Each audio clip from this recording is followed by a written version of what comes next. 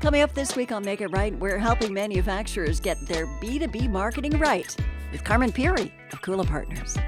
There's so many manufacturers out there that have a total addressable market that is in the hundreds or maybe thousands of firms that can possibly buy from them, but it's certainly not in the tens or 20 of thousands or hundreds of thousands, right? So those marketers who have this kind of B2C mindset,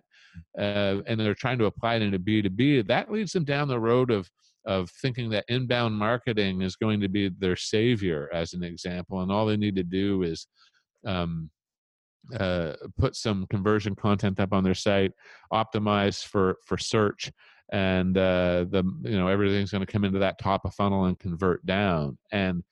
that's a very flawed approach if you have a small total addressable market. If you have a small total addressable market, you need to be flipping that funnel on its head. You need to be starting from a point of view of knowing exactly who you want to speak to, from a point of view of knowing exactly who are the firms that can buy from me,